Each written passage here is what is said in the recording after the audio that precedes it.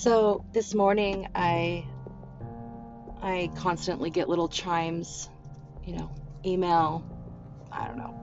I think it mostly comes from Facebook Messenger, um, Instagram, all these different social media platforms, and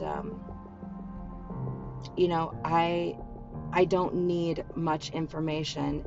None of us need much information to know what's going on, to know that there is a definite shifting going on in our world, in our country particularly, but I believe the whole world.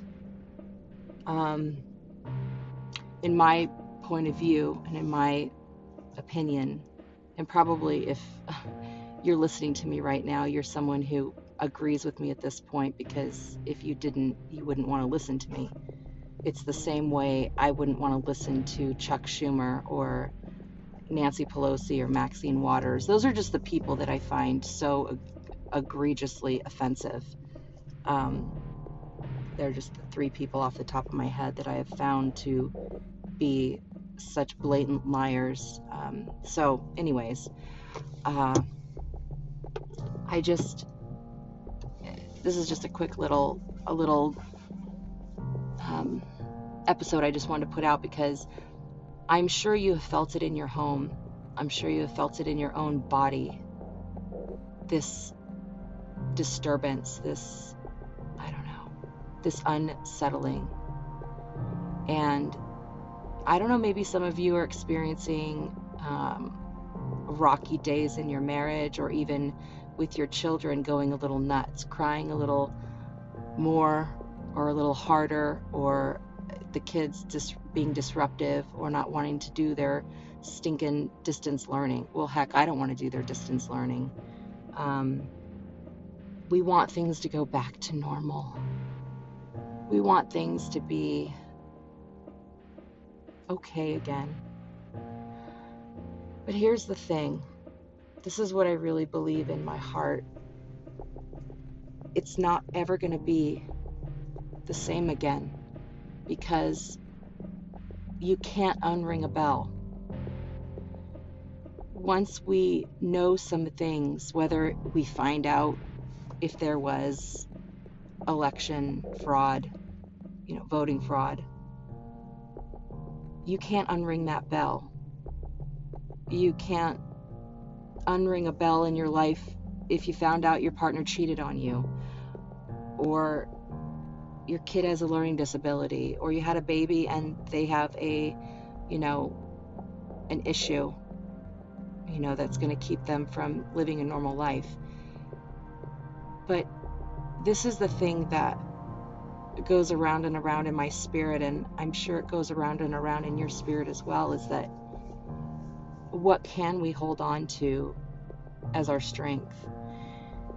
And it's not just me, I'm not just saying this because I'm a Christian, and at the same time, maybe I am saying this as a Christian. Sorry to be so confusing, but it's like Jesus literally is the only way. I used to see those, people holding up those, cardboard signs that would say, follow Jesus. Jesus is the only way, and then there'd be some harsher ones like, repent now or go to hell, which I never liked. I never thought that was a good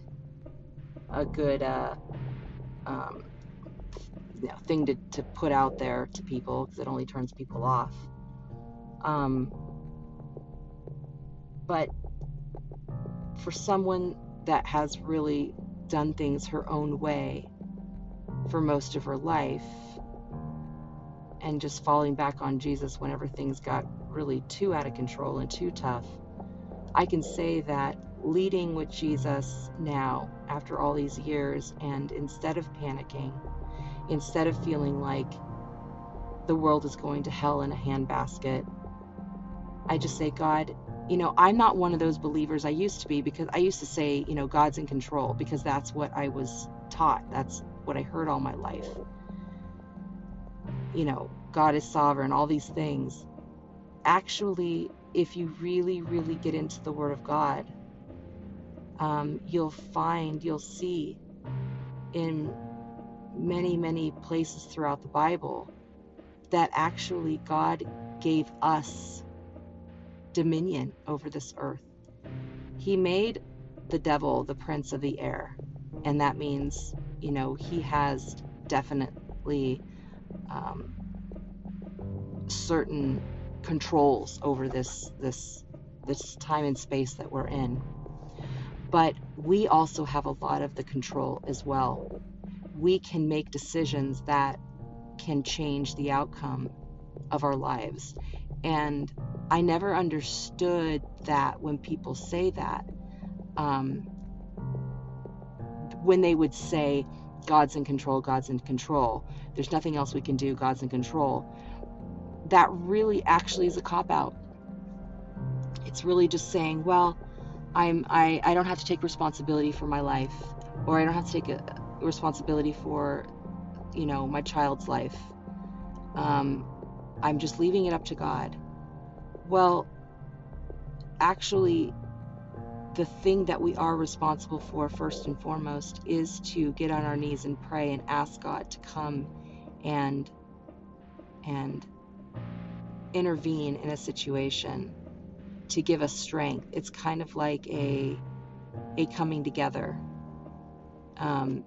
God's strength, but we are the vessel that He uses here on earth. And guided by the Holy Spirit that lives within us when we give our life to Jesus. I think we've all hit a lot of hard times in these 8 or 9 months that we've been locked up in our homes, and we haven't had normal lives to be able to go to the gym and the movies and just different places everywhere, right? Like, hair salons were shut down forever. Like, just being able to do normal life, so that we can feel normal, so that we can get relief, so that we can have an outlet. We didn't realize that these are outlets. These are what has kept at least some of the stress down. So what I'm trying to express is that there really is no other way than Jesus. And this world, what I've noticed, is going to push people and push people and push people into a corner, so much to the point where they're either going to lose their mind because they don't call on Jesus and they will just fall away into the darkness, or they'll reach out to God. They'll reach their hand up to Jesus and they'll say, okay, help me. But I'm saying today, don't let it get to that desperate point. I know that I don't want it to get to that desperate point with my children any longer, with my husband any longer, in my marriage and all that kind of stuff, because we are going to have things that are going to hit us every day, even if it's a bad mood. Because even a bad mood can create your day, and if you don't pull back and you don't say, no, I'm not going down that road again for the 150 millionth time. I am going to be kind to myself.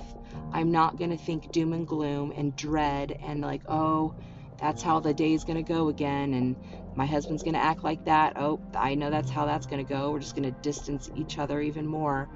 Or whatever it is that is in your life that that continues to keep you on this ever-going roller coaster that never stops and you can never get off, whether it's stress, stress, right?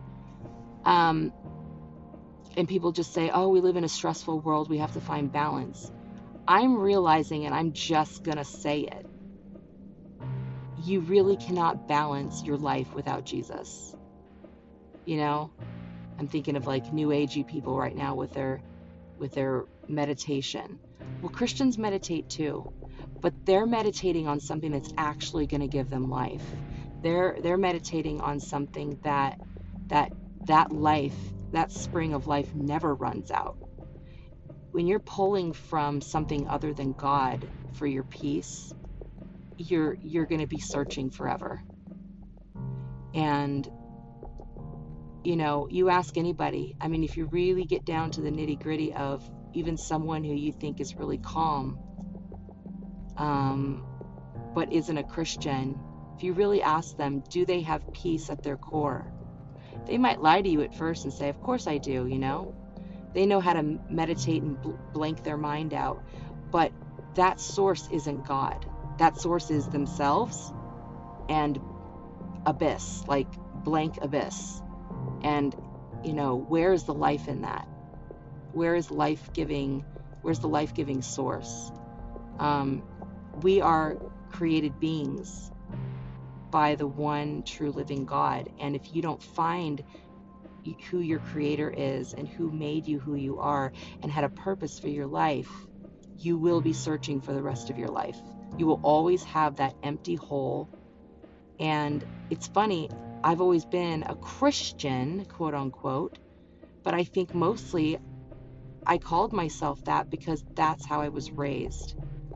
And I did find moments of clarity and truth and holding on to God, but if it isn't an everyday diving in, and I don't dive in every day. I don't. I pray every day throughout the day, but I'm realizing that literally getting into the Word of God, even if it just starts out with a 5-minute devotion. I've been doing 5-minute devotions with my husband, but I noticed, like, we've been doing this, every morning. We did it for like a month straight.